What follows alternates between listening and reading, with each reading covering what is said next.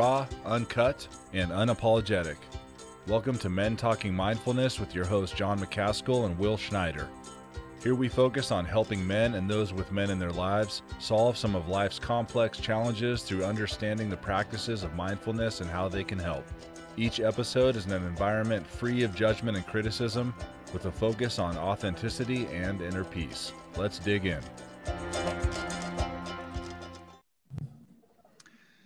Here's food for thought. When boys and men are unhappy with their bodies, their quality of life is affected just as much as girls and women who experience body image issues. The idea that boys and men are not concerned by their appearance isn't only untrue, but being so is becoming more common. According to the Australian Psychological Society, research has shown that the number of men experiencing body image dissatisfaction has tripled from 15% to 45% in the last 25 years. Body dissatisfaction or negative body image can often result in overwhelming feelings of disappointment, shame, and guilt. It can also lead to unhealthy behaviors such as fad dieting, disordered eating, exercise addiction, depression, steroid abuse, and even suicide. This is from the website for Eating Disorders Victoria. Hello, and welcome to Men Talking Mindfulness, the show and the podcast. We are so very thankful for you joining us for today's show. And before we get any further, for those who are joining us live, I want to give a shout out to my fellow veterans for Veterans Day. I'm so thankful for each and every one of you and for your families, for your service and sacrifices. I hope that you have a wonderful Veterans Day and weekend. Now, here on the show, Men Talking Mindfulness, each week my co-host over there, Will Schneider in New York City, and I, John McCaskill, over here in Colorado Springs, we work to break down and demystify an aspect of mindfulness and make it meaningful to you. Today, we're going to get into a sensitive topic. We're going to be talking about body image and the way we view ourselves and how that is often distorted, and how that distorted view of ourselves can lead to pain, depression, and anxiety, and it can hold us back from being so much more, from doing so much more. Though we will talk broadly about body image, we're also going to get into specifically talking about men and how men deal with this.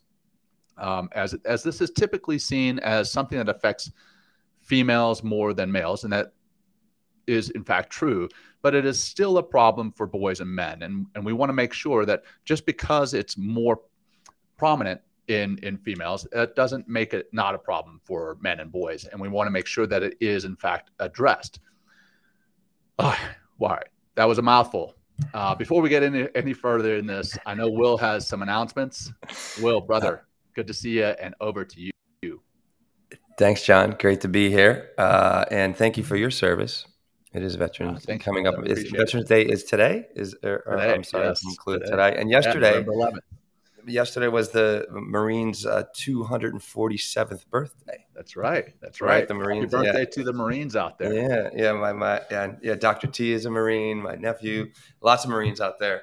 So hey, thank you all for serving our country, and thank you for being on the show today. And just a few announcements: get on our YouTube, follow us on YouTube, and subscribe. And make sure you hit the bell to notify when we have new content coming out. And you can also, there's an easy link now on YouTube, just at Men Talking Mindfulness. Easy way to find us, at Men Talking Mindfulness.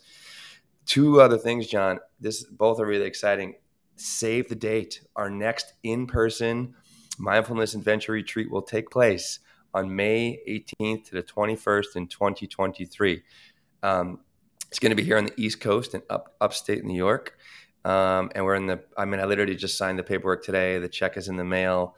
So this is happening. I actually went to visit the location this past weekend, and man, it's really the perfect place to let go of your responsibilities, detach from all the stress-inducing technology, and immerse yourself in peace and serenity as we practice together.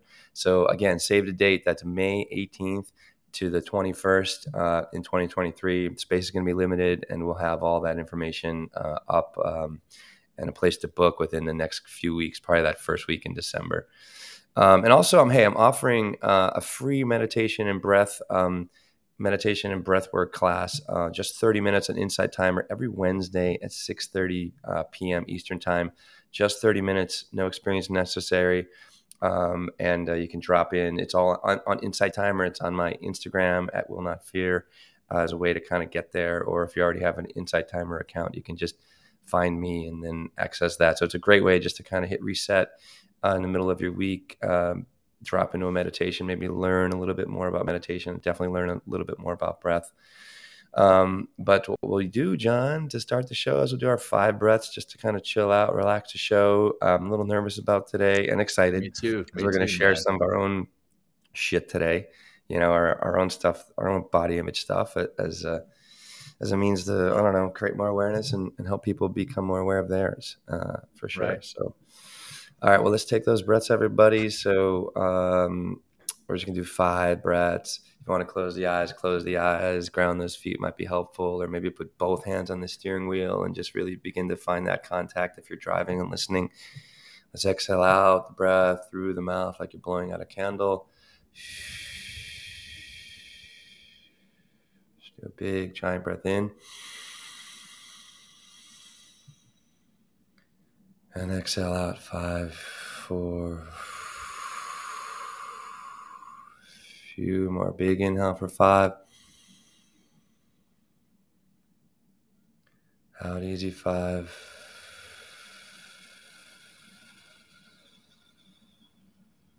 Just a few more in. Really try to fill a big belly breath at the bottom where your belly is, middle of the chest, top of the chest. Exhale, let it go softly. Good. And again, in.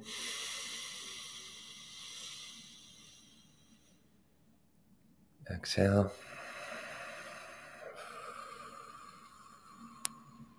Last one, everybody. Inhale.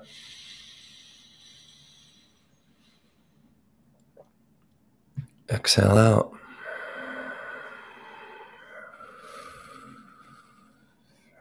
Just take a moment and just notice if that's changed anything, whether you're super amped up or anxious in some way, and just notice, and then make some movements and open your eyes, come back, maybe a little smile on your face, which is a good way to kind of up your dopamine levels, make you feel a little better about yourself. But all right, John, body image, how do you see yourself? Let's dive in. Where would you like to start? Well, I think you're always the definition guy, but this time I'm gonna do the definition. I want to jump on. Love it. Absolutely. So let's start with that. And I think the definition sets the foundation that we can build everything else off of. So from the National Eating Disorder Association's website, body image is defined as how you see yourself when you look in the mirror, or when you picture yourself in your mind. So it's not just what you see in the mirror, it's also what you picture in your mind. It encompasses what you believe about your own appearance, including your memories, assumptions, and generalizations.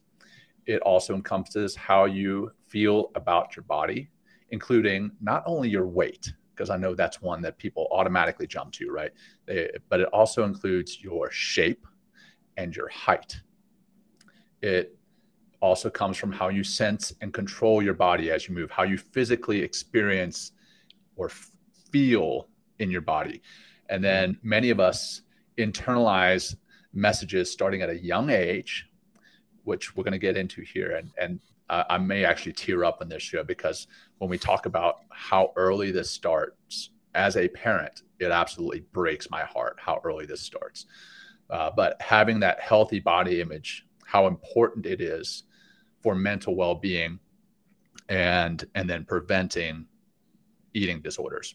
So that's the definition and some encompassing parts from the National Eating Disorders Association website. So that's the foundation of our discussion today. And again, as I covered in the beginning, we're going to cover this broadly, but we're also going to delve into specifically for men or masculine types, what this is, how it affects us, and how we can overcome it.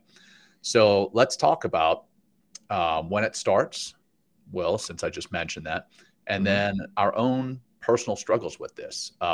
So in doing our research, says that negative body image can begin at a surprisingly early age.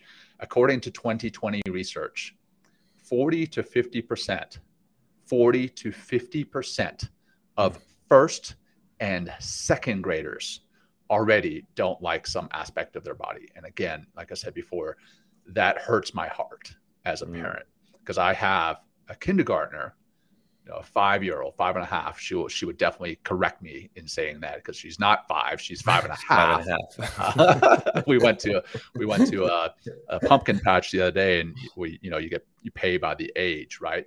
And I paid for a 5-year-old. I said in front of her, I was like, "Oh yeah, she's 5," and she was like, "No, Daddy, I'm 5.5." But that's neither here nor there. So anyhow, it starts very early. It starts very early, and because these negative self-images, potentially negative, can start so early, it is a critical time to be very aware of what you do as an adult, as a parent, and see how easily these young ones are influenced by their friends, their family, and media. But it's also that perfect time to really start providing that positive feedback, right? Telling them how wonderful they are, not just in how they look, but in their hearts, their spirits, and everything else, and allow them to build that self-confidence that is built on more than just image. So let's that all said, let's talk about let's get real raw, real fast here, man. I don't know. You want to go fast or first? Well, what's the question? I'll gladly go first. How are we? What have some of our personal struggles with this been, or what are they currently? This brings up a lot for me. So I have a story. When I was 25, 26, I was always like a really grown up. Like I was just a skinny kid. And people make fun of me I just remember, people call me a beanstalk, and I was just all bones and ass and elbows or something like that.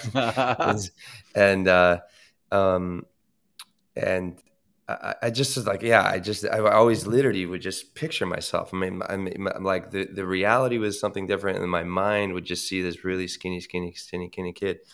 And, I really started hitting the weights, and, I was lifting weights and doing, like all through college, because I played basketball, and I always thought I was really, really, really skinny in college. And, maybe I wasn't, but it wasn't until I was like 25 or 26 that, I really started getting to the gym more often. And I was like, where I kind of, that's where my sport went, or just like, that was just kind of what I did.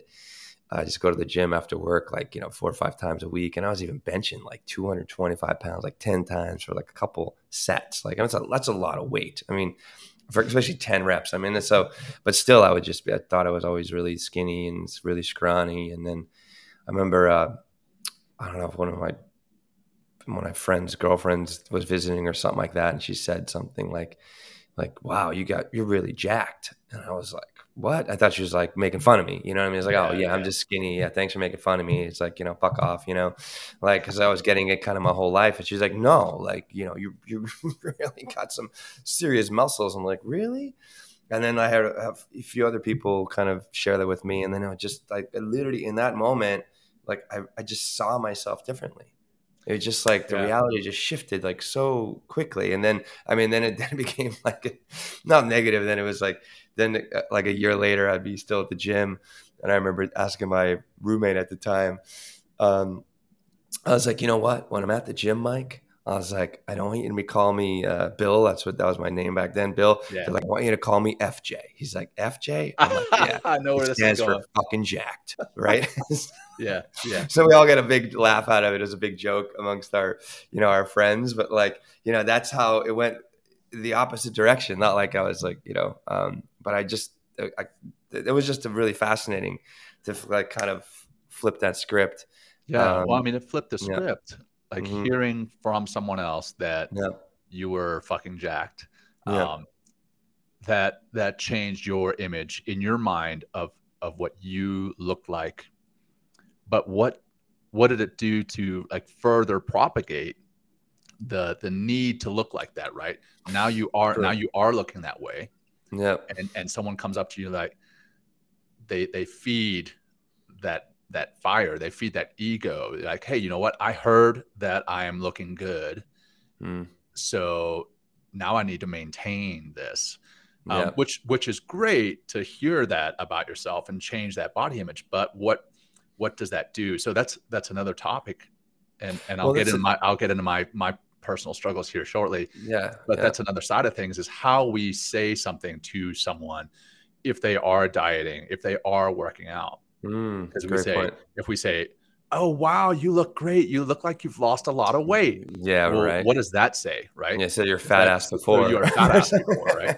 So that's terrible, right? So and for someone who is working out, if we tell them, hey, you look so much more jacked, you look so much better, stronger, what does that do?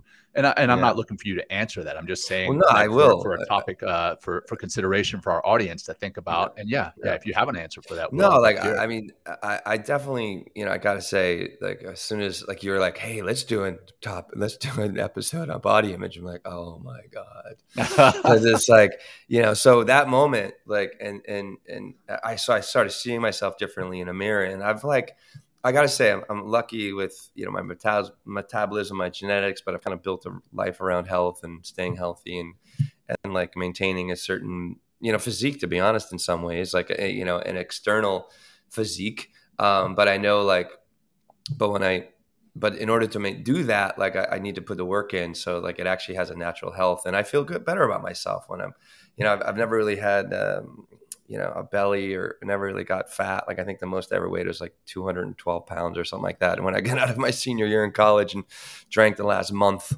before I left or something like that, I really put on some weight. But it's like, I think it's a good thing for me, to just kind of be able to go to the mirror and be like, oh, okay, looking good.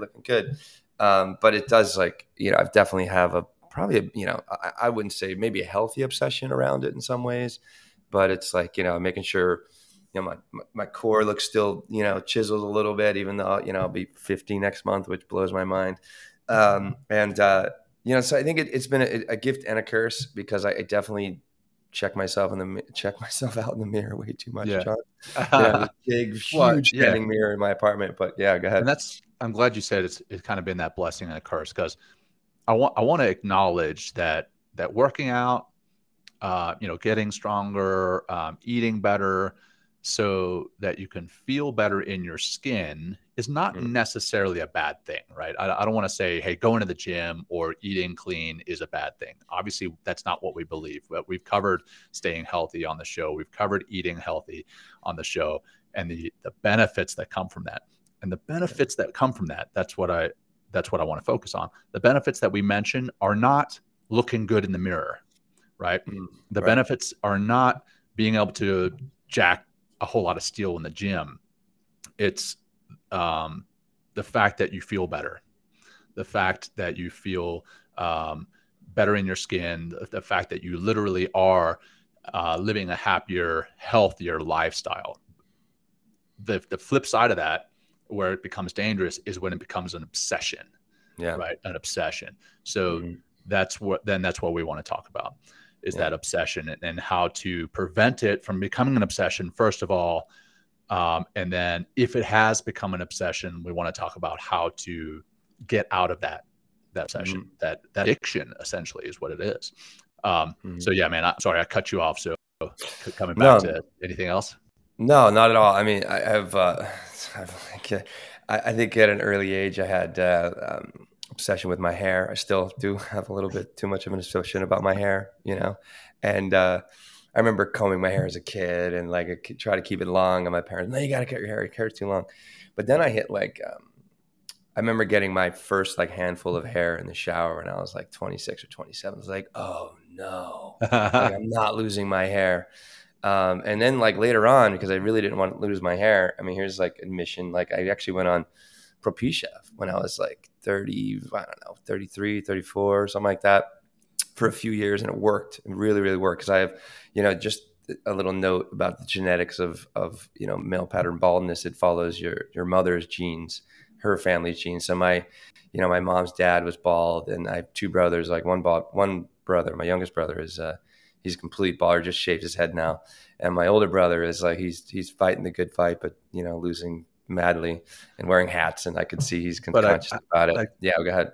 Being bald, right? So we've talked about the way that you see yourself, right? And it's, again, we started the show off with talking about size, shape, weight, height, but it also, you're talking about another one. And why is being bald seen as a negative thing, right? It's again, society that has said that being bald is a negative thing. It's not. I know plenty of bald guys that are some of the best guys I know. 60% of the population, John. Yeah, they're when you reach a 60, it's a majority. So it should be like, it's like everything is cool. Just, like, hey, I'm bald too. Part of life. It's part of life, right? Exactly. But that was your perception, in that you wanted to keep your hair because it was part of your identity, and you felt that losing your hair and being bald, or at least this is how you felt. I'm not saying this is how you feel. And don't let me put words in your mouth here, but it sounds as though that was your perception, is that being bald was not where you wanted to go, because being bald was seen as old or weak or some other unattractive or something like that. That's kind of where I would go, like, I don't like, that's like, it's just not a place that I wanted to go. And I had an option to fix it, and I did. I mean, it was like, it really, really worked. And I think it's, I don't know. But if it hadn't, you would have been fine. I would have been fine. I think I would have been. I don't know. I mean, I don't know what it's like to go down that path, because I haven't had, that problem. I'm still losing some hair now. And I'm just like, when is this like all going to go away? But I don't know. It's been holding strong for a long time. So I don't know, slowly over time. But those are just a couple of the things with me. That really, my teeth, I had my teeth knocked out. I just like my one front tooth knocked out. So I really look at, watch the, my smile I'm conscious of. So, which is stupid, like, I mean, some people don't even notice that there's like a slight defect, or that's even a judgment. Right. Yeah. So that's like, I mean, I got some shit, John, around this. For sure. You are challenged by this still, right? Yeah. And I don't say that as, well, look at me, I'm not challenged, but you are. Well, let's talk about that. Yeah. Right. Yeah. I mean, even here, we're on the screen right now. I'm like, I mean, literally I'll be like, oh, how's my hair doing? Oh, it's wow. like, I know. It's like, it's a weird kind of obsession sometimes, and it's just like I honestly don't know how to let go of it in some ways. So maybe that's why we're going to talk about it. We're going to talk about it. Let's do that. Boy. Well, I mean, so again, as the show starts off, every episode is one free of judgment, and we're here to discuss that. And there's no judgment from me for the way that you feel, and hopefully the other side of that coin is true. And I know that it is. There's not going to be any judgment from you for what I'm going to delve into here, because I too am challenged by this. I would say that I still am challenged by some level of body image dysmorphia, or some level of dissatisfaction with my body. And coming back to when it starts, it did start young. I remember, watching some show. I think it was actually called Hero. It started with that song, like, I need a hero. There was yes, I finally sang on the show. There it is. And now you understand why I don't sing more often on the shows, because I've got a terrible singing voice. But oh man, so that's negative image too. Is my voice negative? There you go. So anyhow, obviously I'm struggled. But I watched the show, and there was this guy that was a hero on the show, and he was very fit, very good looking. And I was like, I don't know, 10 years old watching this show. And I remember after the show going back into my room and working out at 10 years old and knocking out sit-ups and push-ups until I just couldn't move anymore, because I wanted to be jacked like him at 10. I wanted to be what Hollywood portrayed as manly. And then, fast forward into my high school years, I'm a track and cross country runner, where it pays to be skinny, right? It pays to be light. So I wanted to be light. So I watched what I ate, and then we would be running on the track, and the football team would be there, and they'd be like, "Whoa, look at all these bird-chested kids. You're not even men." Like bird chest, right? So then I was struggling with this because I was like, okay, well, I want to be skinny for track and cross country, but I also want to be attractive for the ladies, and I don't want to be called bird chest. So, I would work out in the gym like you did, trying to get stronger, which didn't help my running. So it was a weird kind of struggle there. And then I fast forward even further into my time in the SEAL teams. And I remember being called the skinny fat guy because I was skinny, but I carried fat around. And I was like, I'm not going to be that skinny fat guy. And I'm definitely not going to be a bird chest anymore. So I'd go and hit the gym to the point of obsession. And what age was this, John? Sorry, I know it's like 2022. Probably mid-20s. And then again, it happened when I was like 35, 36, 37. Okay. Those are times that I was in the best shape of my life, or at least that's how I perceive myself. But here's where things get scary, right? Is that when I was stronger and I actually looked that way, I was looked at differently, and not only by women. I mean, that was nice to be looked at differently by women, but also by fellow men. Like, they treated me differently. They treated me with more reverence. When you had like a bigger, when my shoulders were bigger, when my chest was bigger, when my waist was smaller, when I was quote unquote ripped, right? Yeah. And fast forward to here I am now, 45. Can you give us examples? Sorry, John, of before you go to the 45 of like how they would treat you, the words they would say, or what I mean, like the pecking order change. Right? You know what I mean? Yeah. Similar to what you said is that, people would come up to me like, "Whoa, man, your shoulders are huge," or "Wow, man, your chest is looking great. You're chiseled," and that kind of shit, which, feeds your ego, right? You're like, "Oh yeah," and now you're going to puff your chest out and you're going to feel better. And you probably, because you feel better, or at least you're getting this false feeding to your ego, then you walk around differently. People, they just act differently around you. So there's a danger that we are propagating this in society, not just in Hollywood, not just on social media, which we're going to talk about here. But there is a propagation in the words that we use, coming back to the, saying, "Hey, oh, you look great. Have you lost weight?" That kind of thing. The words that we use, the way that we act around people, it's empowering, and it can feel good, but it's also dangerous. It's a double-edged sword. There's a lot of judgment in those statements. Yeah. Think about it. It's like, hey, you look so good. Whereas like, I mean, and maybe you saw right. Or like, look how big your shoulders are. It's like, oh, well, you noticed that my shoulders weren't as big last time. So it's immediately like, so you start comparing they're comparing you, or like saying the statement. And I'd imagine like you're comparing yourself to, who you were a year ago or something like that, or a year earlier or something. But yeah. Right. So at 45, sorry. So I didn't mean to cut you off. But no, all good, man. There's going to be a lot of back and forth here. So I appreciate it. So, I mean, okay. So here I am, 45 today, and I'm doing this show as I'm currently dieting.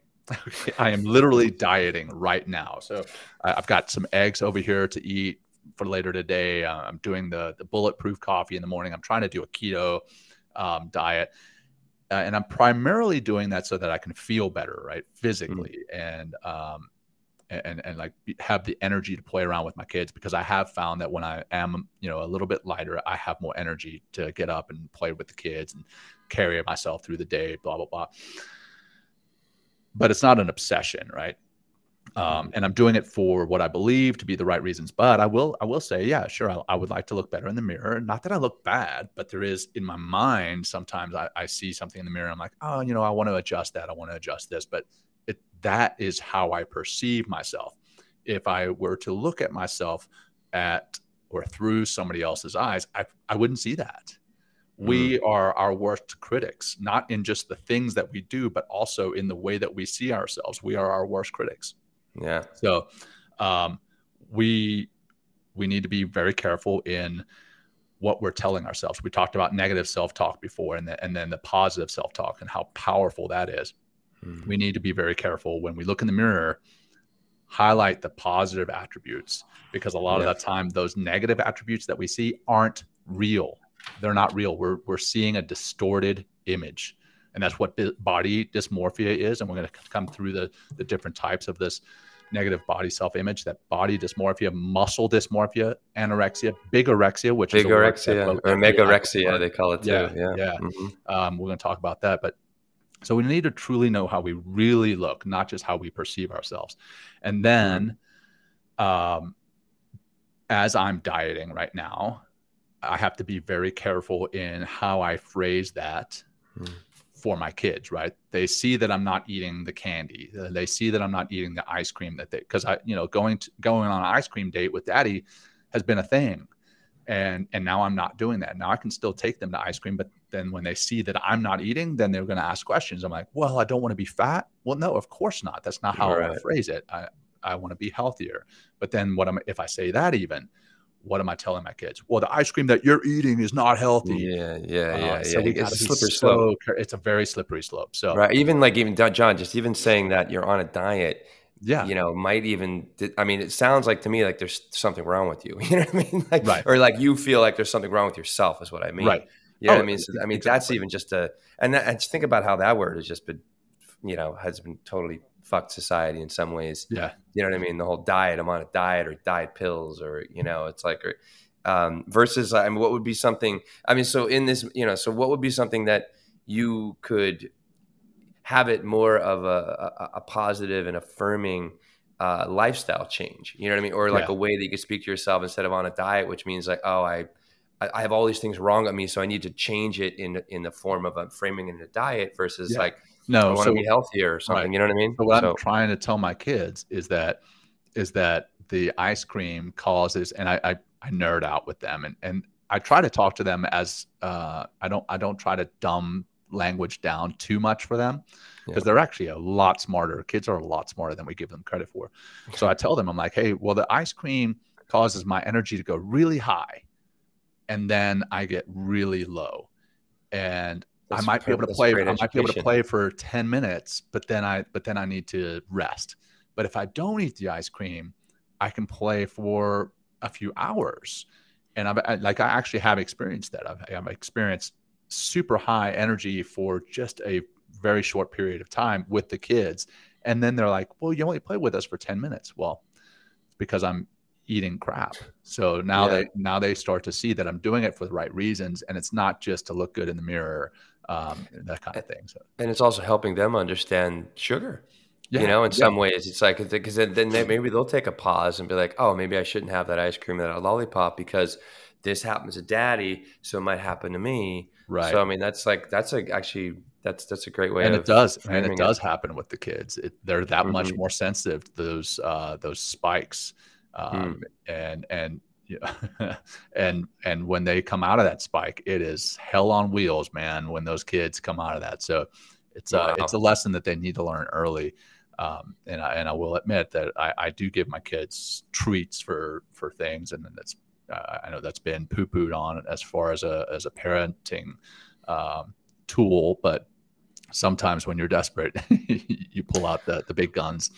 Exactly. Sometimes sugar is easy. It's an easy one. I mean, that's why Molly Carmel in our whole thing about breaking up with sugar, she talked about how her mom had kind of just, whenever she wanted her to do something, she's like, oh, here, have some candy, have a treat, and that, again, talking about slippery slopes, that's a slippery slope, because it may help in the moment, right? You get your kid to do what you want your kid to do, but 2 hours later, they're coming off of a sugar high.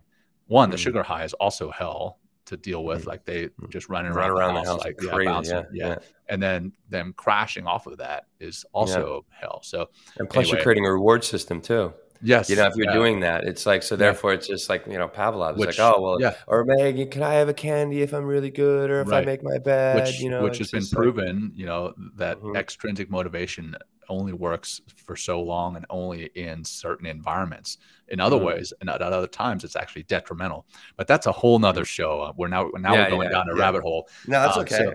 So let's talk about what drives this self-image. the negative side of things. Mm-hmm. So I know that if I got on, I've cut myself off of Instagram for my own personal reasons, but I also remember when I was on Instagram, a lot of the stuff that's on there is people who are working out to obsession. They have like 3% body fat. They're very lean, or they're very muscular, or for the females, they're in their bathing suits and they're perfect, quote unquote perfect. So I think Instagram in particular, out of the social medias, is a dangerous one, especially if you look at it and you accept that as reality. A lot of the time, the stuff that we see on social media is crap. It's doctored, they're photoshopped. And so I think social media is a big one. As I talked about before, the TV shows that used to drive me to work out to obsession as a 10-year-old. So movies, Hollywood is one that's showing what manly should be, or what the perfect woman should look like. I'll tell you, pornography is one that will drive people to think that their body should be a certain way. Well, so for men, John, like one of the things that as I'm doing the research is genitalia. Yeah, It's like, am my balls big enough or my penis big enough? You know what I mean? It's like, does it look good or whatever? Right. I was like, oh shit, like, okay, that's a real thing too. Yeah, absolutely. I mean, let's not exclude. I mean, we're talking about body image. Let's not exclude those parts, right? That there is that, and that's a huge part of what can drive our negative self-image is stuff that we see on social media, stuff that we see in Hollywood, stuff that we see on magazines. You go to the checkout line in the grocery store, and like 5 of the 10 magazines are ways to lose weight, lose weight in 5 days, ways to lose weight in diet, and ways to pack on 10 extra pounds of muscle, the other side of things, right? How about the pills, John? How about the pills to male enhancement? Like make your penis bigger if you take these drills. Yeah, right. It's like, and I feel like all the things that you just mentioned, John. And then what marketing does and commercials, and they just prey on that whole idea. I'm not 100%. Enough. They try to like money maker.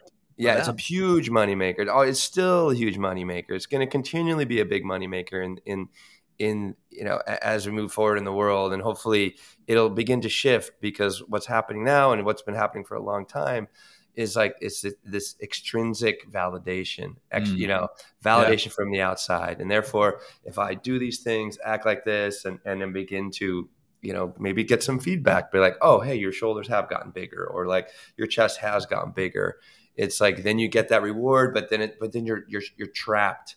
Yeah. You're trapped in like, how do I, please tell me, world, how I look, versus like coming from the inside and being comfortable with yourself when, and just being like, well, this is who I am. One thing I've heard, there's like the kind of maybe I love you self-talk. It's like looking in the mirror. And this is a really, I've heard, this is anecdotal, not like, but just really accepting yourself, saying, I love yourself. Dr. Rob Kelly talks about this. That's just saying, I love you in the mirror, and I love you, and really, maybe it's, I love my eyes, or I love my face, or like maybe those parts that you don't necessarily, that have been criticized, and you have been critical of yourself. And then just literally flipping the script, coming from the inside out, and accepting yourself for who you are. And when you do that, John, other people are going to accept you for who you are. I think there's a certain energetic projection of insecurity that, I mean, people just can maybe they're not even consciously picking up on it, but they're attaching to it in some ways. And then, they're just reflecting back to you in some ways the insecurities that you already have on the inside, in a lot of ways, versus like, taking time and really going in and what, we'll talk about some other things that might work for you, but like really literally changing the mind. The mind is plastic, which we talk about, so much on the show, that we can really begin to change our relationship to ourselves, maybe just through some positive affirmation, positive self-talk, and then also maybe surrounding yourself with people that are supporting you and your goals and aren't so, aesthetically judgmental of you and you know, and what you should look like. I like that aesthetically judgmental. That's a good one. Yeah. Um, yeah. So real quick, I want to come back to a couple of things that my mind jumped to while you were talking. One, for boys and young men, another one that really highlights to them that they should be a certain way is sports, right? And we've talked about agility, ability, agility and your ability. And we talked about, right? When I was young, I was a cross country runner. I needed to be a certain way. When you were a basketball player, you need to be a certain way. But in watching NFL and basketball, NBA, and you see these role models for these boys, and they are all in incredibly good shape, right? And that's incredibly gifted athletes too, in a lot of ways. Right. And we're you know, and aspiring ourselves to them. Yeah, exactly. But there's a reason they look that way, right? That's their job. That's their mission in life, is to work out so that they can be super athletes on the football field, on the basketball court, wherever. They are sinking, I don't know how many hours a day into training. Whereas the rest of us who are living, you know, as students in school, or as grown adults working out in the career fields, as parents, we don't have that kind of time. We shouldn't be as obsessed about looking that way as these sports stars are, and they're also revered as heroes, right? They're a super basketball player, and we revere them as heroes. And I've done that. I still do that. I think very highly of really good athletes. Mm-hmm. But is it right? And then, you know, this is not really tied to that same thing, but I guess it is in a way for the women walking through the mall. I remember walking through the mall, and, you know, I was a dirty little boy, and I passed by Victoria's Secret, and I was like, wow, look at those beautiful women. But Victoria's Secret models back in, you know, the late 90s, they were, or early 90s, they were super skinny, right? Mm. And now what I love to see is that walking through the mall, the models are way more realistic, and they're beautiful. They're beautiful women. They've got beautiful bodies. They're way more realistic. I don't know if you've noticed that. If you've been to a mall recently, that was one thing that I will applaud some companies for doing, is that they're getting more realistic in their portrayal of what beauty is. And it's not all super skinny, super muscular. If you're looking at some men, it's real, and there's beauty. It's not the 1%.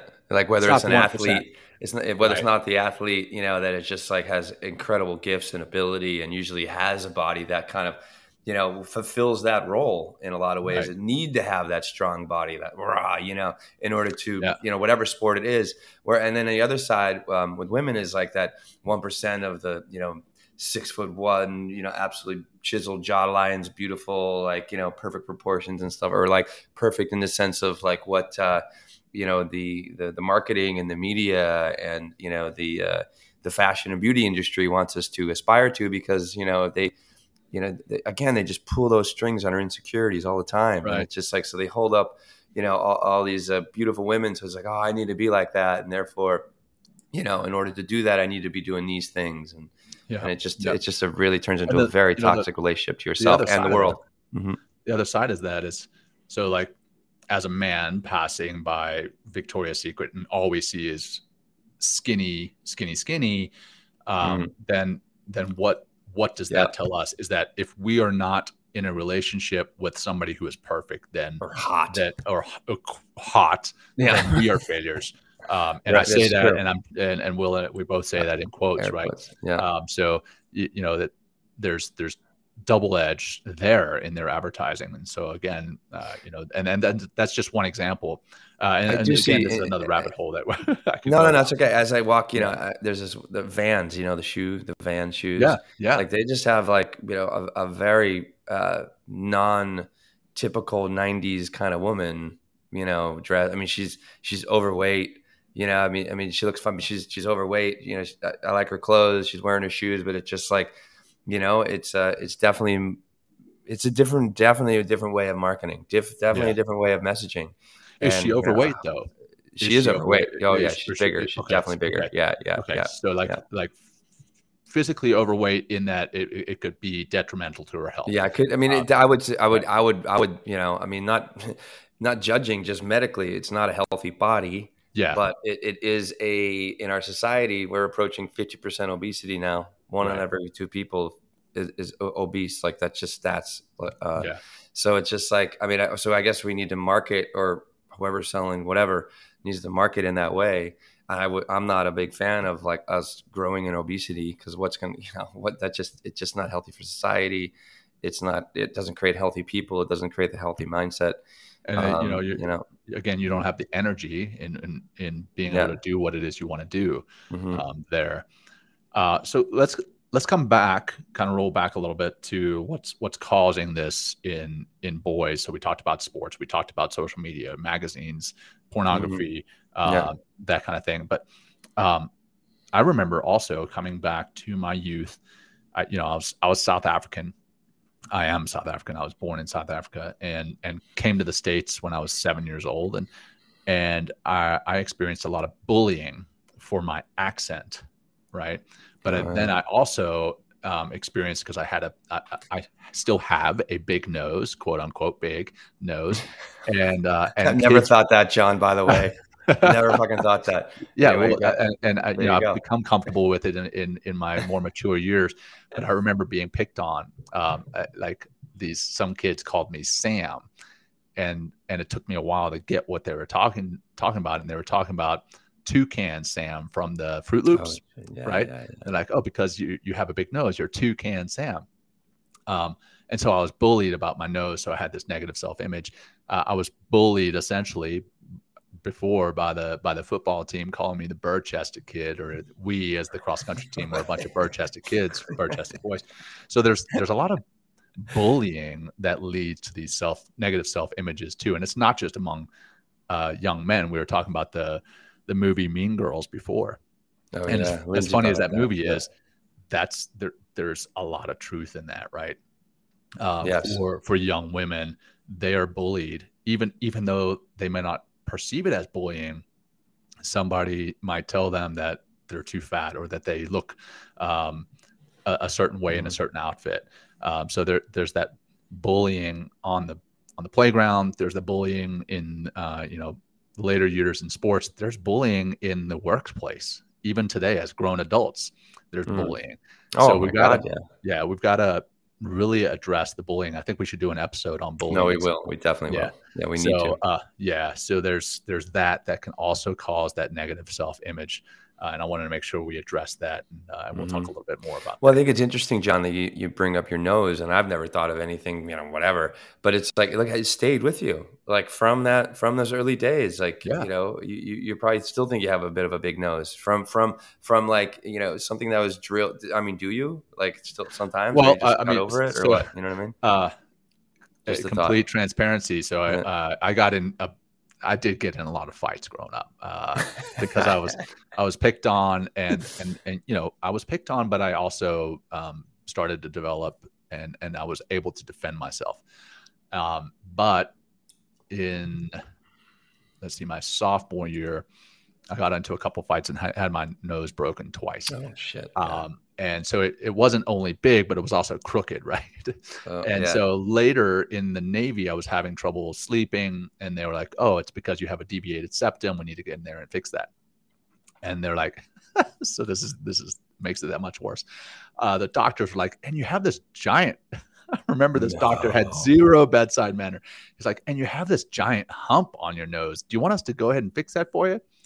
And I did. I had them while they were in there fixing my deviated septum, which I don't know if you've ever seen that surgery. It's crazy. They just basically snip the bottom right here, and then they lift your entire nose up onto your forehead. It's pretty gnarly. But while they expose the bone, I guess, so they take away the flesh. Which is rectile. Remember, it's rectile. Yeah, that's right. That's right. It's rectile tissue. Yeah, from our episode with James Nestor on breath. So they went in there and they actually shaved it down. So that's where my insecurity about my nose carried forward into my adult years. Wow. Okay. So, and I've had it fixed. It's straightened now, and it's less of a hump. And a lot of that hump came on my nose came from it being broken, but it was larger before. But yeah, there I was. I mean, insecure about my nose size because of the bullying. Right. Thanks for sharing. Yeah, man. And it's reinforced. It was reinforced. They kept calling it that, and then you keep questioning.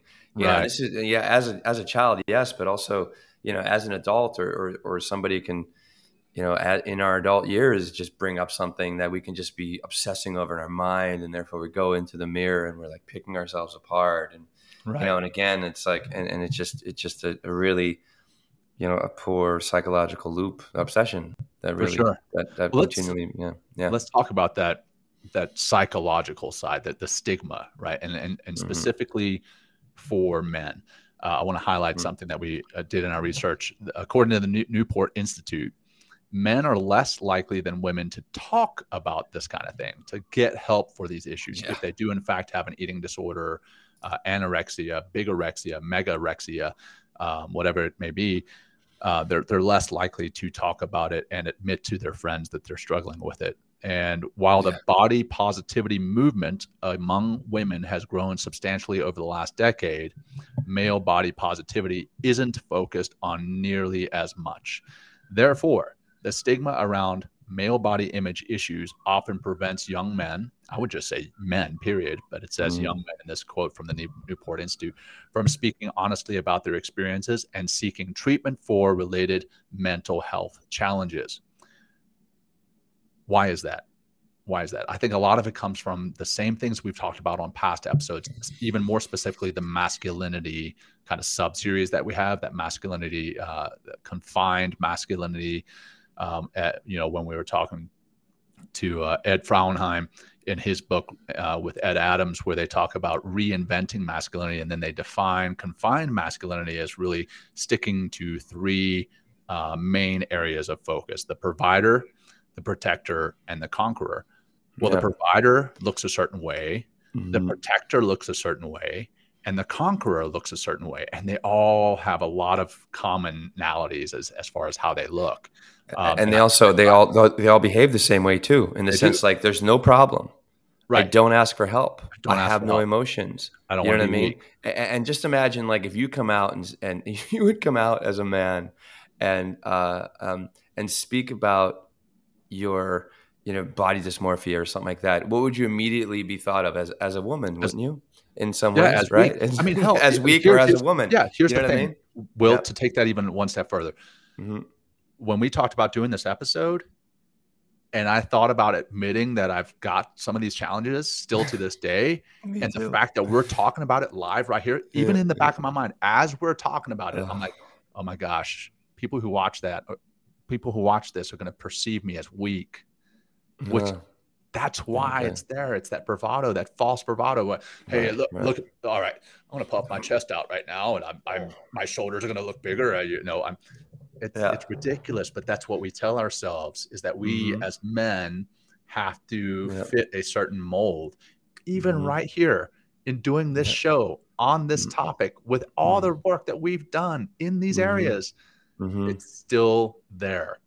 Yeah. But I said, they got to say, the work that we've done and just talking about it, John, there's also a level of freedom that comes too. Oh, there's 100%. A certain level. I'm like, oh my God, like, let's, I have images of like some of the guys and our retreats are for men and women, but they'll be like saying something, about me or like that we might've said in the show. And it's just like, but it's like, but there's something like, fuck it, man. Like, just let it go, let it out there. I mean, authenticity and vulnerability are the way, John, is how I think that we're showing, teaching, but also experiencing how to be more of a true person, and also to be really like the authentic man, the one that really, it's like, I mean, talk about really about just the whole, just fuck it. Like, just the whole, that attitude right there.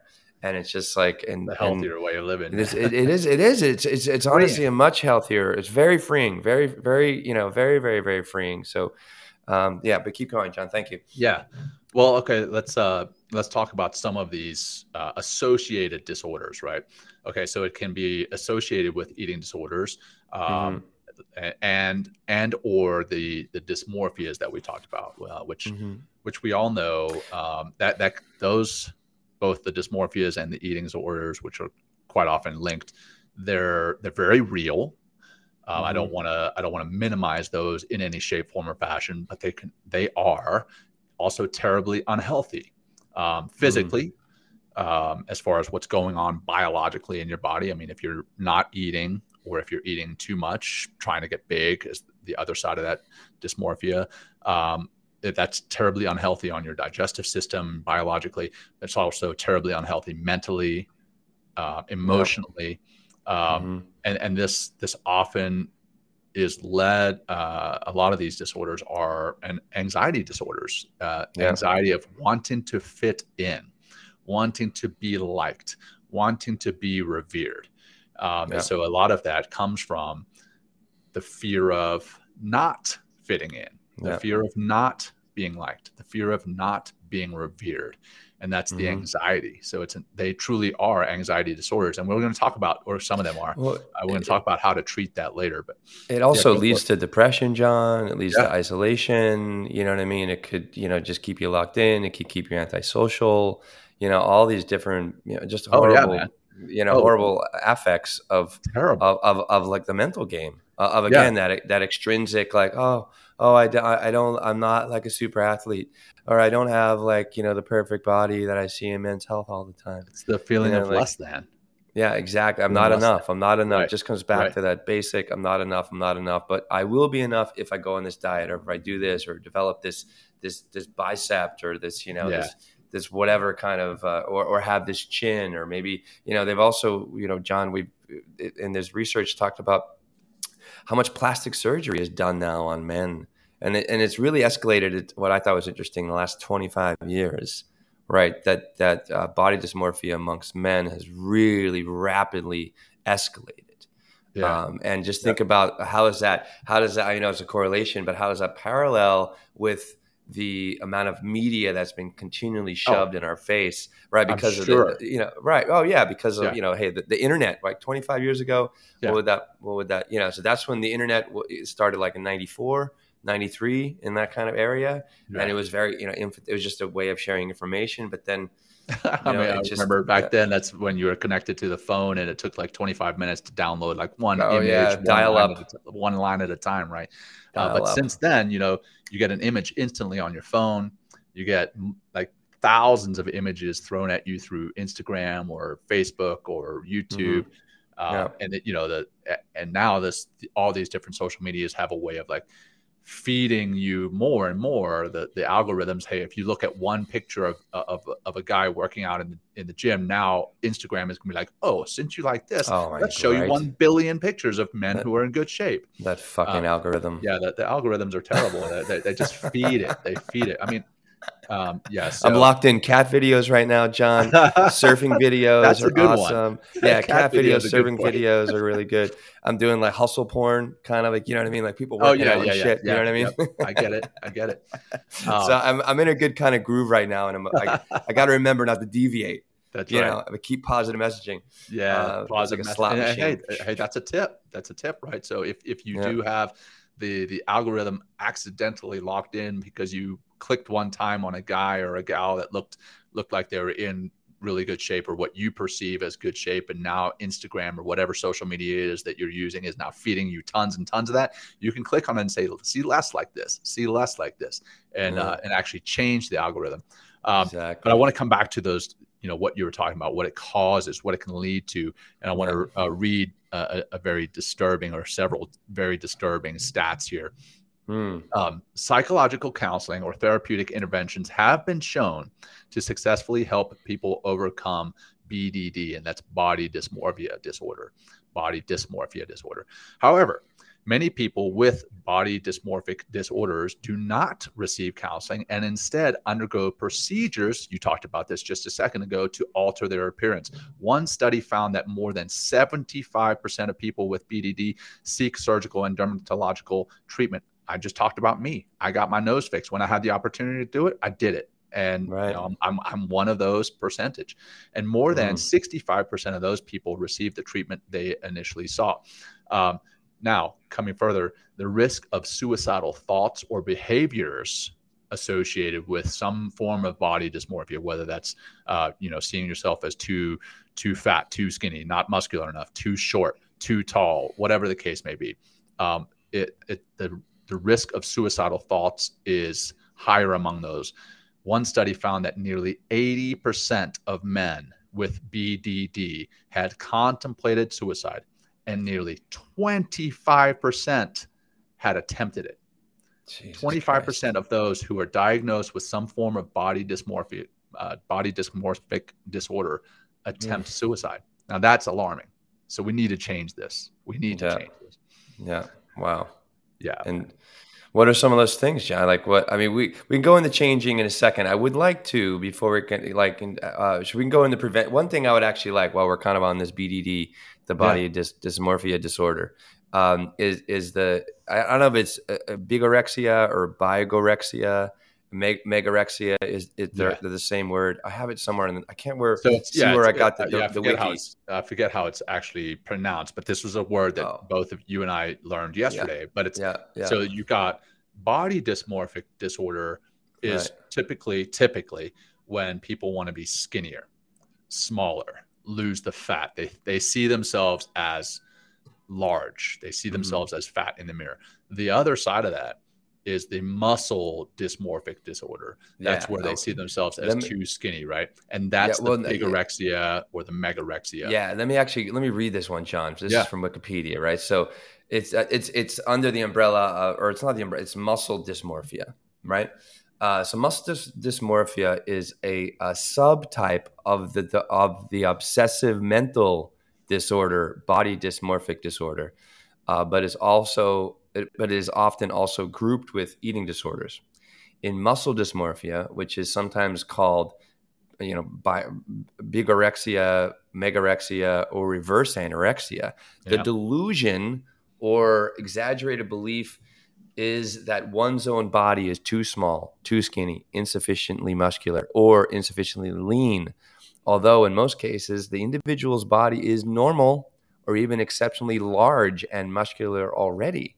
Muscle dysmorphia affects mostly men, particularly those involved in sports where body size or weight are competitive factors, becoming rationalizing the gains of muscle to become leaner. The quest to seemingly fix one's bodies consumes inordinate time, attention, and resources, as on exercise routines, dietary regimens, and nutritional supplementations, while the use of anabolic steroids is also common. Other body dysmorphic preoccupations that are not muscle dysmorphic are usually present as well. So that's that's just that's like the guys that are at the gym always kind of checking out their muscles and doing this, and then always comparing themselves to, Arnold Schwarzenegger or, with Lou Ferrigno, the Hulk, right? You know what I mean? Yeah. As just, which are, again, they're that 1%. Those are not the best word to use right now, but freaks. Those are the people that have just been gifted with this and maybe start working at it. Yeah, that was literally what they did for a living, right? Arnold Schwarzenegger, I think he used to work when he came to this country. He worked for 8 hours a day in construction. Then he worked in the gym for 8 hours a day, and then he did acting lessons for not enough hours a day because his acting was terrible initially. But he obsessed about this. I would argue that a lot of those people who are highly, highly successful in the bodybuilding arena have these challenges too. And I don't want to speak negatively about them, but they and we, because here we are, me and Will are admitting on this show that we have challenges with it. But I would argue that a lot of these stats that we're reading and reporting, they're probably underreported. Oh, I would say for men, I feel like so much of men's stuff is underreported because nobody's going to admit there's a problem. Yeah, no, I'm perfectly happy in my skin. Perfectly happy.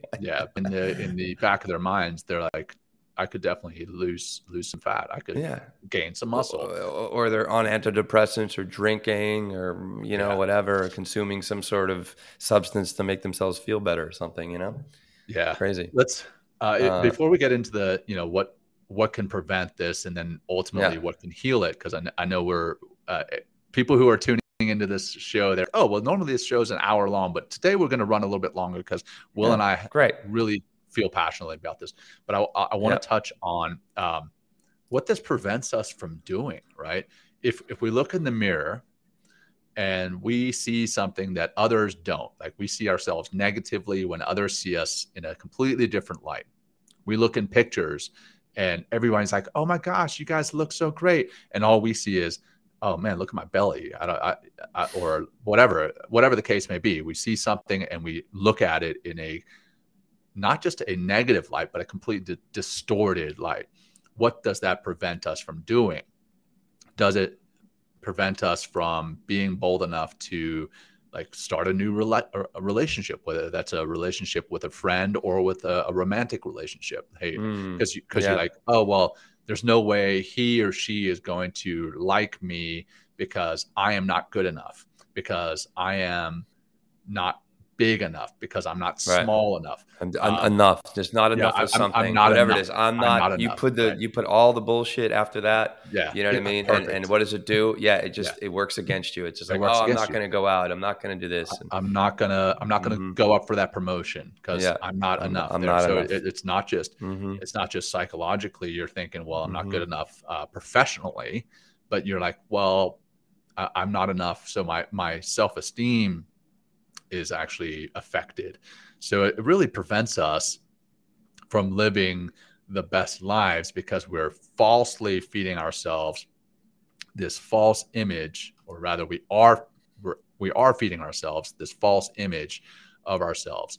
And it keeps us, it's confined, coming back to confined masculinity. It's confining us to being much less than we are fully capable of being. And again, I say that as I admit that I have my own challenges with this, but as I journal and I write, the positive stuff about myself, as I look in the mirror and I know that some of the negative things that I say about myself are in fact distortions. I know that, like cognitively, I know that, and I can reframe it and say it differently or counter it.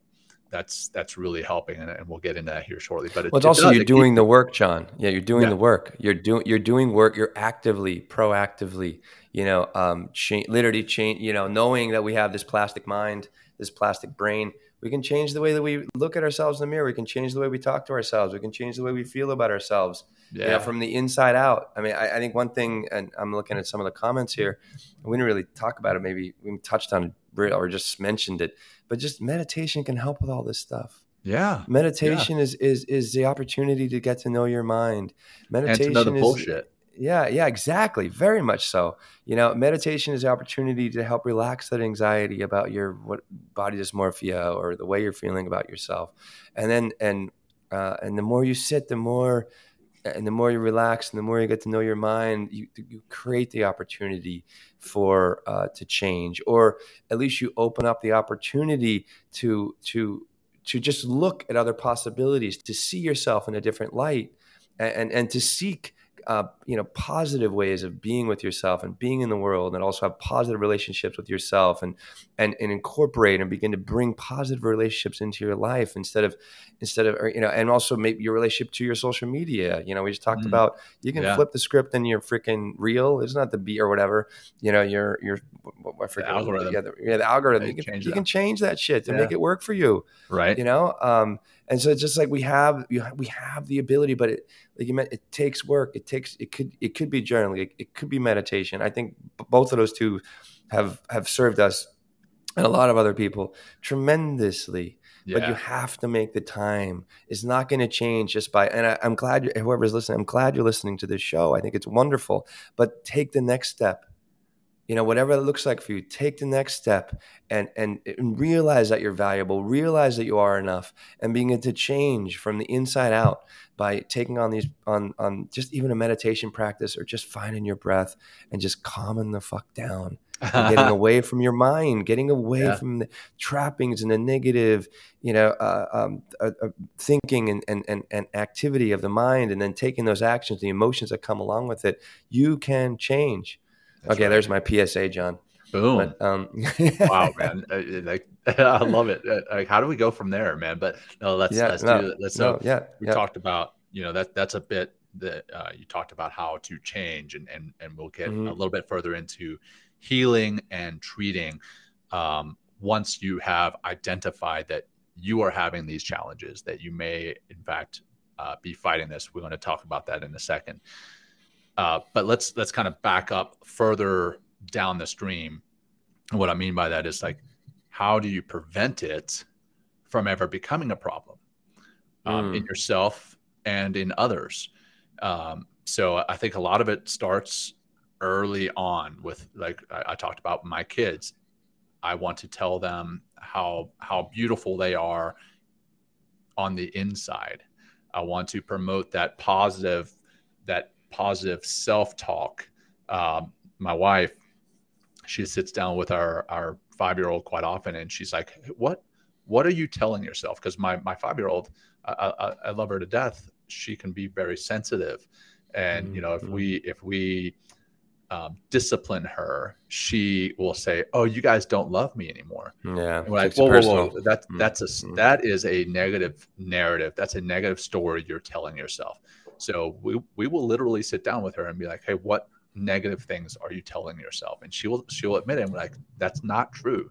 So I think starting early on and being proactive as parents, as teachers, as adults, for our youth, we can help them to change and literally flip that script and not be so focused on their outward looks, right? It's very easy to tell your little ones how beautiful they are physically, right?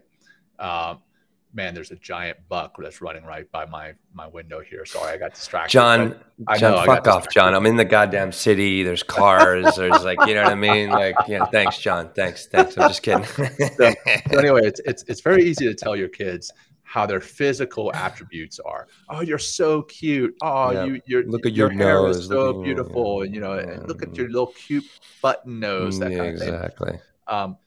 And there's nothing necessarily wrong with that alone, but if that's all you do is focus on the physical attributes as a parent, as a teacher, as maybe a church leader or whatever, then you start like feeding that's what your identity and worth is based upon, is your physical attributes, and it's not.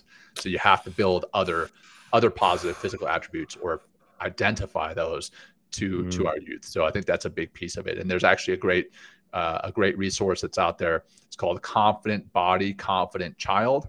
Oh. And we'll make sure that's in the show notes. Confident Body, Confident Child. Great. Check that out. And that's for parents that want to encourage that positive body image and healthy eating patterns in young children. The other piece, coming back to teaching and as adults, work to end bullying. We talked about how impactful bullying is on your negative self-image. Oh, you've got a big nose. Oh, you're a fatty. Oh, you're a bird chest. Oh, whatever. Yeah. We've got to put a stop to that, and not just in our youth, but in the workplace as adults. We got to. Hey, we're grown-ass adults. I mean, we got to stop bullying as adults. Just thinking at the gym, like thinking about pumping iron again. It's like, I mean, that whole the fucking false bravado at the gym, like with all the guys, like, with the muscle shirts on and walking around, and it's just like, just pulling their nose up. Shirts. Well, I'm not, but like when you're when you're carrying yourself in a way that's just like, look how fucking big I am, man. Yeah. Like, and holding your nose up to other people and shit. Oh, it's completely insecure. Like it's complete insecurity. Instead of welcoming people, it's like, oh, hey man, let's, you're working on your shoulders, or you're working on this. Like, these exercises really work well for me. Pull people in, you know what I mean? Create a community, support one another. I mean, we all thrive when we support. Like, I remember a few times walking through the gym, and personally, I've done this. I'm guilty of doing it. And seeing, somebody smaller than myself lifting way less weight. And in my mind, I'm like, weakling. That's a weakling right there. Yeah, watch out.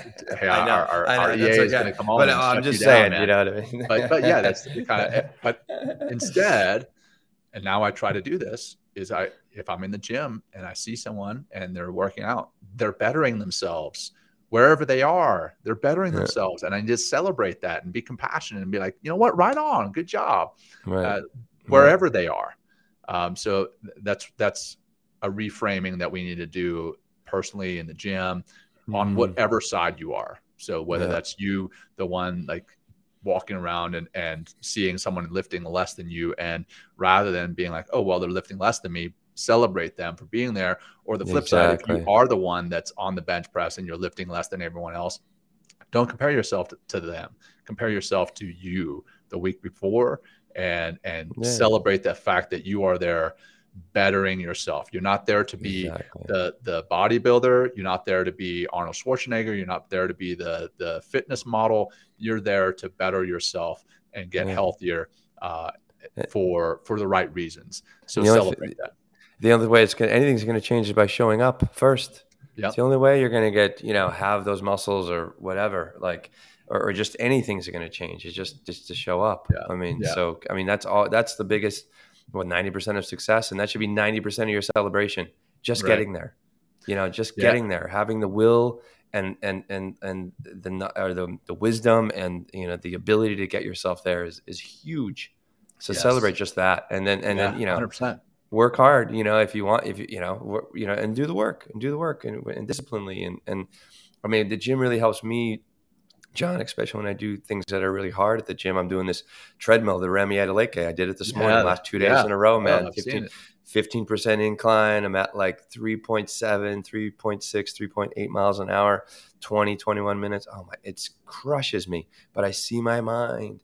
It's like a meditation in itself. I get to, but you're doing it for the right reasons, because it helps all you to push past your mental limits. You're not doing it because you're like, oh, well, I want to be lean and mean. And if it is that, you're not obsessed with it, right? No. It's okay to want it's a byproduct. That's a byproduct. It's okay to want to better yourself, but don't become obsessed with it. And that's again what this whole show is about, is because the difference between obsession and knowledge.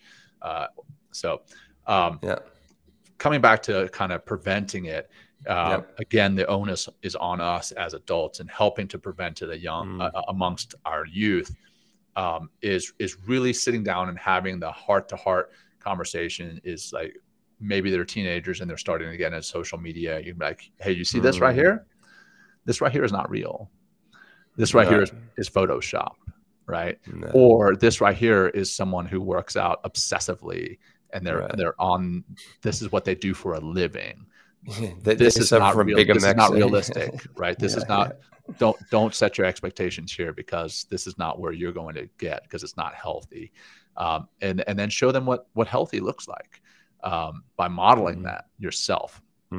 So I think that's a big piece of it. Is the onus is really on us as adults, is to change the language we use, and then change how, and help to change our kids' perception, and help them to be more critical of what it is they're seeing in social media, on movies, magazines, everywhere else, and really show them what true beauty is. It's not just external beauty. We've got beauty on the outside, but there's so much beauty on the inside that we're missing out if that's all we focus on. I think anybody in a leadership role, whether it's a coach, whether it's a teacher, whether in an office, like, you can create an environment, you can create a positive, healthy environment, that like just affirms everyone's, that we're living. We all have the same needs, and the way that we attain more of those needs is by being kind, being loving, but that's going to take work of being kinder to yourself. And that's how we come back to the practice, like, meditate. Maybe what's going to help you lead to meditation is just like getting a little healthier in your body in some ways. Go for a walk, all of these things have just shown to, enhance our brain chemistry, so we have a more positive outlook on and a feeling, about ourselves, and therefore we're able to take like a more positive step forward. Right. Or maybe just don't do the negative stuff. Don't take a step in the direction that hasn't been serving you, or keeps you locked in your mind in some ways that isn't producing positive feelings and isn't producing positive results. Right. So, yeah. All right. Well, so now those are ways to prevent it. Yeah. So that's kind of, further upstream, keeping people from getting to this point. But once they are to this point, let's talk about ways to treat this. And I love that you highlighted this in the notes. We are not medical professionals. We are just two guys talking about this stuff, and we are reporting on the research that we have done with our helpful friend Google. So if you want to truly know what it is that you are challenged with, we definitely want you to go and see your doctor, your clinician, and seek out professional diagnosis on this, and then professional treatment. That said, we do have some things that we have found through the interwebs that we want to make sure we report to you, and you can talk to your professional about this. So over to you, Will, if you want to go through a couple of these. Yeah, for sure. So again, there's not a ton of, there is information out there for sure. And there hasn't been, for men, there hasn't been a lot of, there's not a lot of data out there for what does work or what doesn't work. But so first, is correct diagnosis of BDD, so body dysmorphia disorder, right? Physicians can usually diagnose this in men by asking a few basic questions. These questions are designed to determine if a man is concerned about a perceived keyword flaw in his appearance, whether the flaw is small, imagined, or more significant, or whether or not the concern causes a significant amount of distress, or whether or not that concern interferes with an aspect of their lives. Okay, so again, interference. Hey, what is that interference? It could be not going out for that promotion. It may be not promote. Like seeking out a relationship, friendship, romantic relationship. You? What is it limiting you? Yeah, it's very huge, right? So so if this episode is kind of like, oh wait, maybe I gotta go talk to a professional, get those questions asked and see where you are. Next is SSRIs, selective serotonin reuptake inhibitors, have shown to be promising. So maybe that's a course of action. Cognitive behavioral therapy has also been effective in treating BDD. For this disorder, the therapy is designed to help patients develop positive opinions of their physical appearance, as well as quelling any negative behaviors caused by their skewed perception. Again, how many times we come back to, it also helps patients to face their fears. And, so there's definitely there is behavioral therapy out there that can help you with this as well. I just have some suggestions here. I already mentioned a couple, meditation, stop doing and reading and absorbing things that feed this obsession. Okay. Right. Shut out social media. Maybe psychedelics would help, John. Again, I'm not a medical professional, but they've been shown to very, very, have a very, very positive effect on so many of the psychological disorders that, the pharmaceutical industry has been, battling for years. They've been shown in many, and we're going to see a lot of research coming out over the next, several years of how it's like, wow, how this stuff really, and because it's not just, it doesn't just help and change your brain chemistry, what they're finding, but in higher doses, in my experience with psychedelics, it gives you that opportunity to self-reflect in a positive way, in a kind way, that you can really see who you are at your core, which is loving, kind being, right? Yeah. But then, it shows me what is getting in the way of me being that loving and kind being to myself.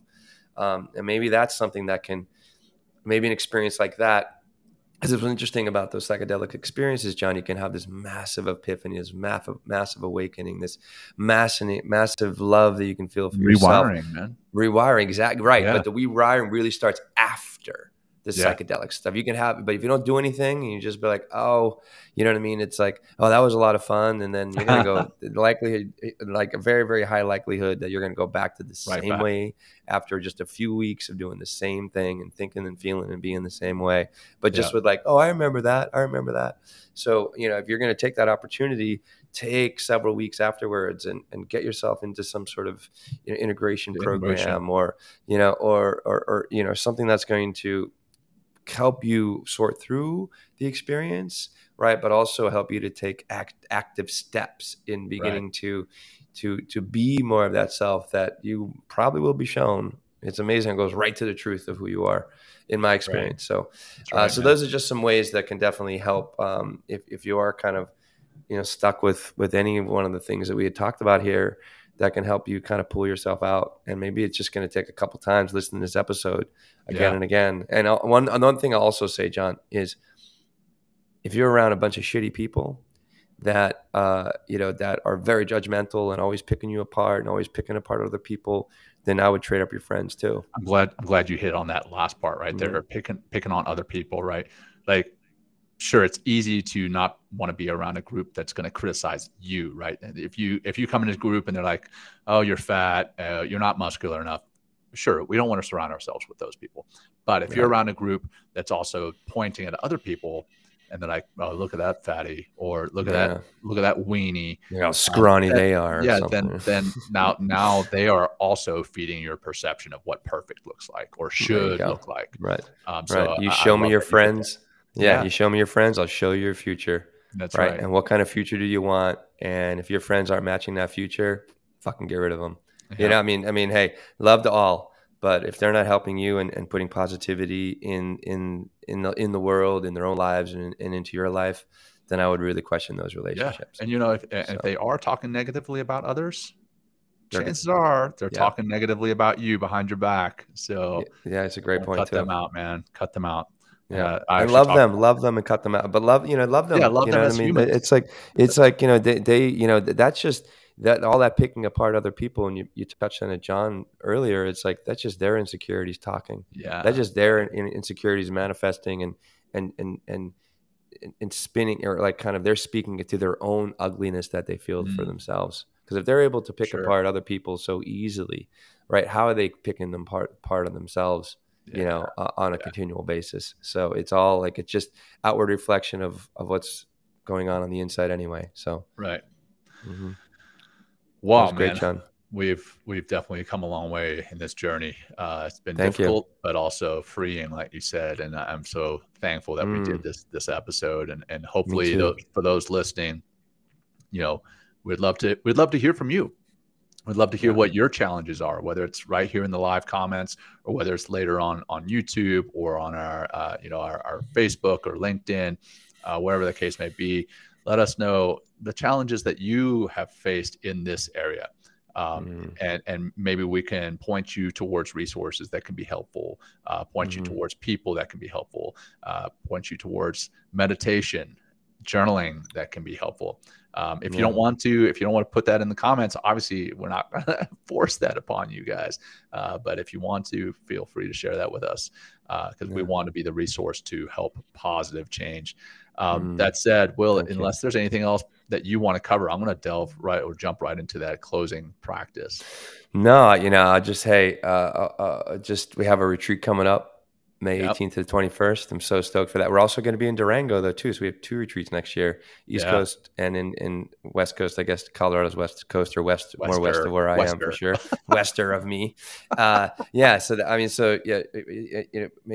We'll be announcing all those very shortly and getting them up on our website, and you can really do a great, wonderful immersion with us, and be around a lot of positive people. We really create a wonderful, positive environment. Myself, John, Dr. Teresa Larson, and anybody that that works with us, we make sure we vet them to to just be good, positive people. And we all have stuff to work on too. So, I think we're good, John. I don't have anything else to say, but I really want to thank you. Yeah, go ahead. Normally, I say, or we say something to this effect after the final meditation, but I'm guessing that sometimes after the final meditation, people would hit stop and don't listen to this very last bit. Hey, for our audience, thank you for joining us here today, and we sincerely appreciate you tuning in. And if you got something out of this episode, please share it with your friends, your family, your colleagues, whoever you feel could benefit. Please give us a review, subscribe to the podcast, and get access to exclusive content that we're putting together. And the link will be in the show notes. And follow us on YouTube. As Will mentioned, you just go on YouTube and type in @Men Talking Mindfulness. That's us. Subscribe, hit that little bell, and that will help you to be notified of new content as it comes out. Boom, got that out of the way. Now let's get into this final meditation, man. You got it, man. Let's do the 5 breaths. It's your time. It's your call, John. Yeah. Well, let's, you know what, in light of, and this is kind of a spur of the moment thing, in light of the conversation we've had, I'm just going to guide something that's based around breath, but also focus on our positive mantras, our positive stories that we're going to tell ourselves. So let's do an I am meditation. All right. So let's bring your attention to the here and now, the space and time that you are filling, that you are feeling. Noticing your breath, the physical side, the physical attributes of your breath. Your breath is with you always. We often forget, but it is with us always. Focus on that for a few seconds, paying attention to the rise and fall of your diaphragm with each breath in and each breath out.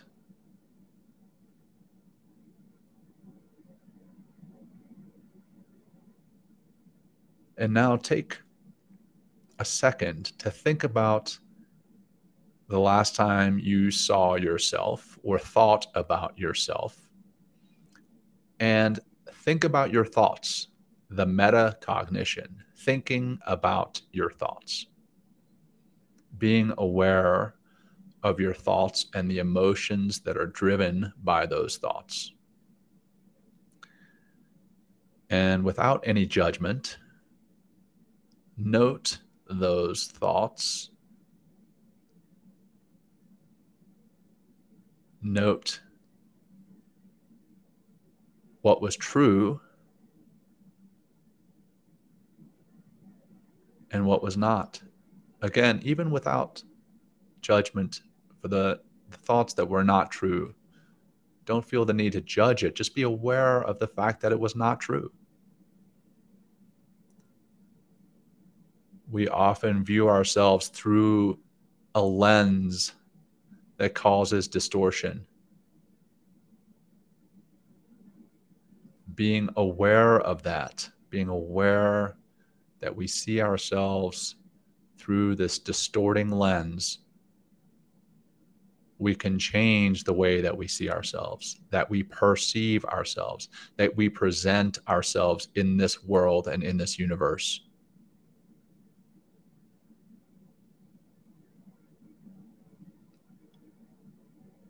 You are good enough.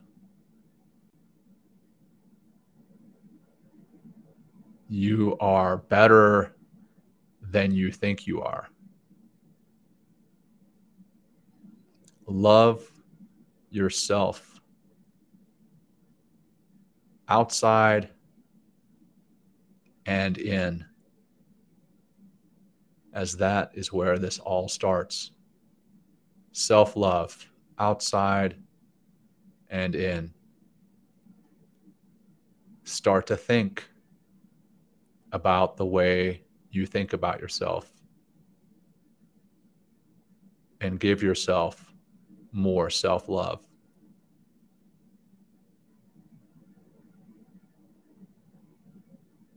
And with that, we will close with 2 deep cleansing breaths. Begin by breathing out as much air as you can, emptying your lungs, bringing your belly to your spine, holding empty, deep breath in, down into the belly, in through your nose, filling all the way up, holding at the top, and release. Empty, empty, empty, holding empty at the bottom. Last one together, deep breath in through your nose, filling up, holding at the top, and now letting it go, and start to bring some movement back into your body, rolling your shoulders, your beautiful shoulders, rolling your neck, your beautiful neck, and releasing. And thank you all so much. Thank you, Will. What an awesome conversation. Thank you for being so raw and just honest about this. This was fantastic. I got a lot out of it. I feel better for it. So thank you for sharing that with me. And thank you again to our audience who tuned in today. Will, I'll let you wrap it up, brother. Thank you, John. And I think thank you, because I got to say it's a hell of a lot easier to have this conversation with a brother like you, who's willing to go there and put it out there and not be afraid, because we're like, we're united in this mission, and this is just a little manifestation of that, of our friendship, of what we're trying to do, how we're trying to help all people and men out there. And so thank you, John. I have nothing more to say. I think we all said it during the episode, and I just want to thank the audience out there. Thank you for listening. And if you have, maybe share this with your friends, share this with the people out there that might need this kind of information. That's right. Awesome, brother. All right. Until next time, everyone. Have a great Friday. Happy Peace. Veterans Day to our veterans. Have a great weekend. We love you all. Yeah. Peace. Joining us today. We hope you walk away with some new tools and insights to guide you on your life journey. New episodes are being published every week, so please join us again for some meaningful discussion. For more information, please check out mentalkingmindfulness.com.